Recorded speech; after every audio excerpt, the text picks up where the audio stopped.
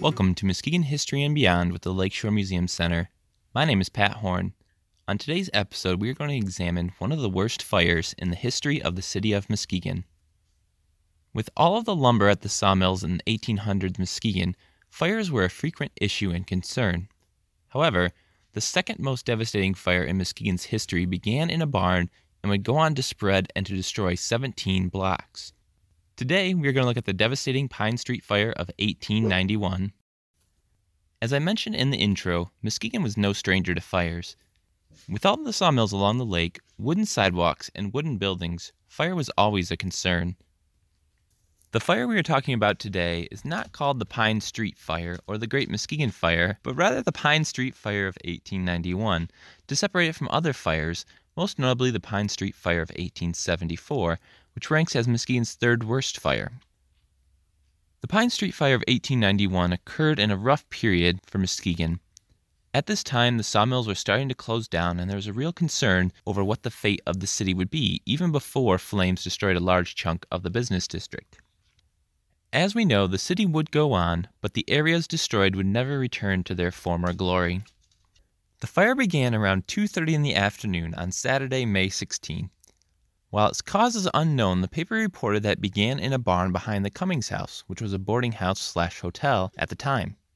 It was located along Clay Avenue between Spring and Pine Street, behind where Capone's Speakeasy is today. The barn was quickly a raging fire, helped by the very dry conditions that had occurred in the last few weeks in Muskegon. In part because of these dry conditions, the flames started to spread quickly. A wind blowing from the north across Muskegon Lake to the south also pushed the fire along Pine Street. At this point, the fire bells rang and Hose Company No. 3 responded. They quickly called for assistance from Hose Company No. 1 and told them to bring the chemical engine, a fire wagon which used chemical substances to create pressure through reaction that would push water out of its tank. Think of a baking soda and vinegar volcano pushing water with its eruption. The firemen tried to keep the fire contained to the block it started in, however the wind was too strong and was blowing embers several hundred feet down the street, catching other houses on fire. There were several close calls with firemen almost getting caught and having to jump off of roofs before the houses they were on were caught up in a blaze. The flames would eventually become so intense that houses would burn completely to the ground in less than an hour. The firefighters managed to keep the fire contained along Pine Street initially and managed to make Spring Street a fire break.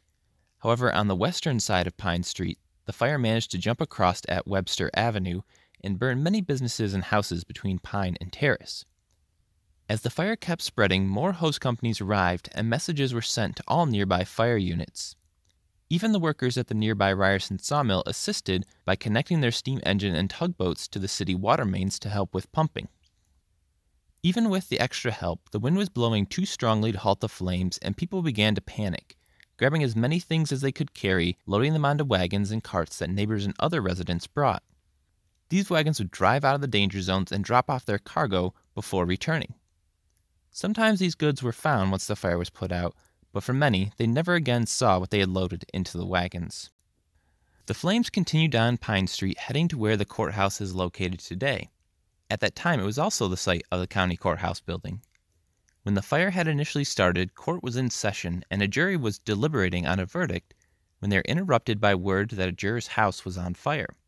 The juror asked Judge Dickerman if he could be dismissed to run home. However, the judge wanted a verdict, so the jury quickly debated and decided on a verdict, hardly waiting for the judge to dismiss them before they ran out. The courthouse would soon fall victims to the flames when embers from the fire landed on the roof and in the bell tower. When it was discovered that the courthouse was on fire, there was a mad scramble to remove as much as possible from it before it burned down.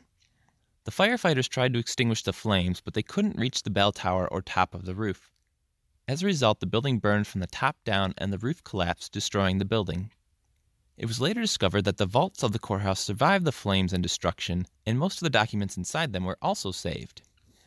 Past the courthouse, the flames continued to spread until they reached Ionia Avenue, past the current Muskegon County office complex. By the time the fires reached Ionia, it was around 8:30 p.m. and the winds had died down, allowing the firemen to get a grip on the flames and stop them from spreading.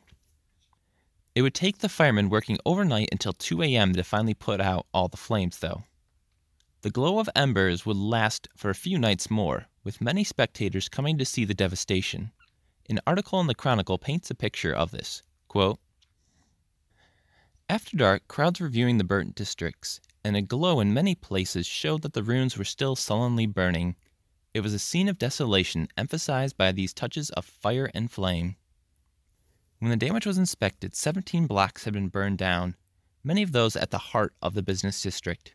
Caught in the fire was Klooster's and Wakima's hardware shop, a confectionery or candy store, flour and feed stores, a bakery, a salon, a meat market, a watch repair shop, a shoe store, a hat shop, 2 ice houses, one of which managed to partially save its melted ice and rebuild walls around it, hotels, and a machine shop, among many other different businesses.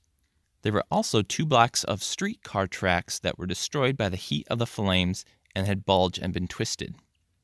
The total cost was estimated at $500,000 in 1891's money, which today is near $14 million. Quite the toll on a city, especially as Muskegon was already facing tough times. Some 250 buildings had also been destroyed by the flames. While I saw reports of many injuries, it seems no one was killed thanks to the effort of the firefighters. After the fire, many funds were set up to help those who had lost homes.